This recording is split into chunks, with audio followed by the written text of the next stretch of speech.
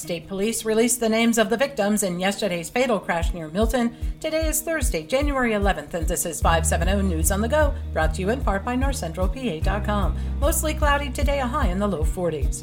2 people were killed in a head-on collision on Route 405 between Milton and Watsontown late Wednesday afternoon. The Daily Item reports 75-year-old Gerald Gold of Watsontown and 61-year-old Don Betts of Turbeville died in the crash.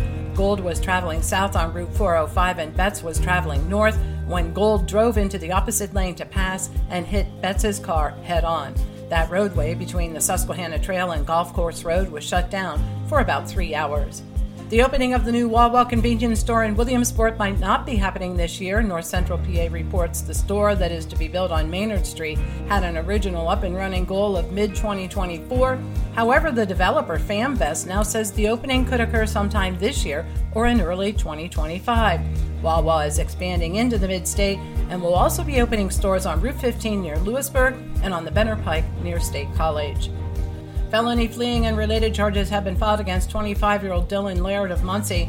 Police attempted to stop him after observing him traveling at a high rate of speed on Williamsport's Golden Strip. Instead of stopping, Laird led police on a chase and crashed his car twice before being apprehended. He has since waived his preliminary hearing on numerous charges, including fleeing, resisting arrest, and DUI. The Borough of State College has entered into a settlement with activist Gene Stilp and has agreed to pay the Harrisburg man $12,000 on terms that he dismiss a civil lawsuit against the borough. Stilp alleged that the town ordinance on burning violated his First Amendment rights. In November of 2022, he was issued a citation after he staged a political demonstration in which he burned Trump campaign flags in front of the State College municipal building. Stilp has held similar demonstrations across the region, including the burning of a Trump Nazi flag and a Trump Confederate flag in front of the Lycoming County Courthouse in 2020. If you've relished the idea of driving the Oscar Mayer Wienermobile, now is your chance. Oscar Mayer is hiring a dozen hot doggers to drive the iconic 27-foot-long Wienermobile.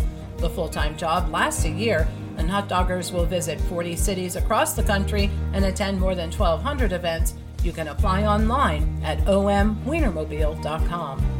And Pittsburgh Steelers fans are trying to drum up team pride by boycotting Buffalo items like chicken wings ahead of this weekend's wild-card matchup against the Buffalo Bills.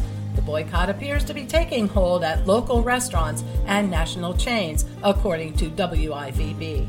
For the latest in news and events, head on over to NorthCentralPA.com. I'm Liz Brady, and you're up to date with 570 News on the Go.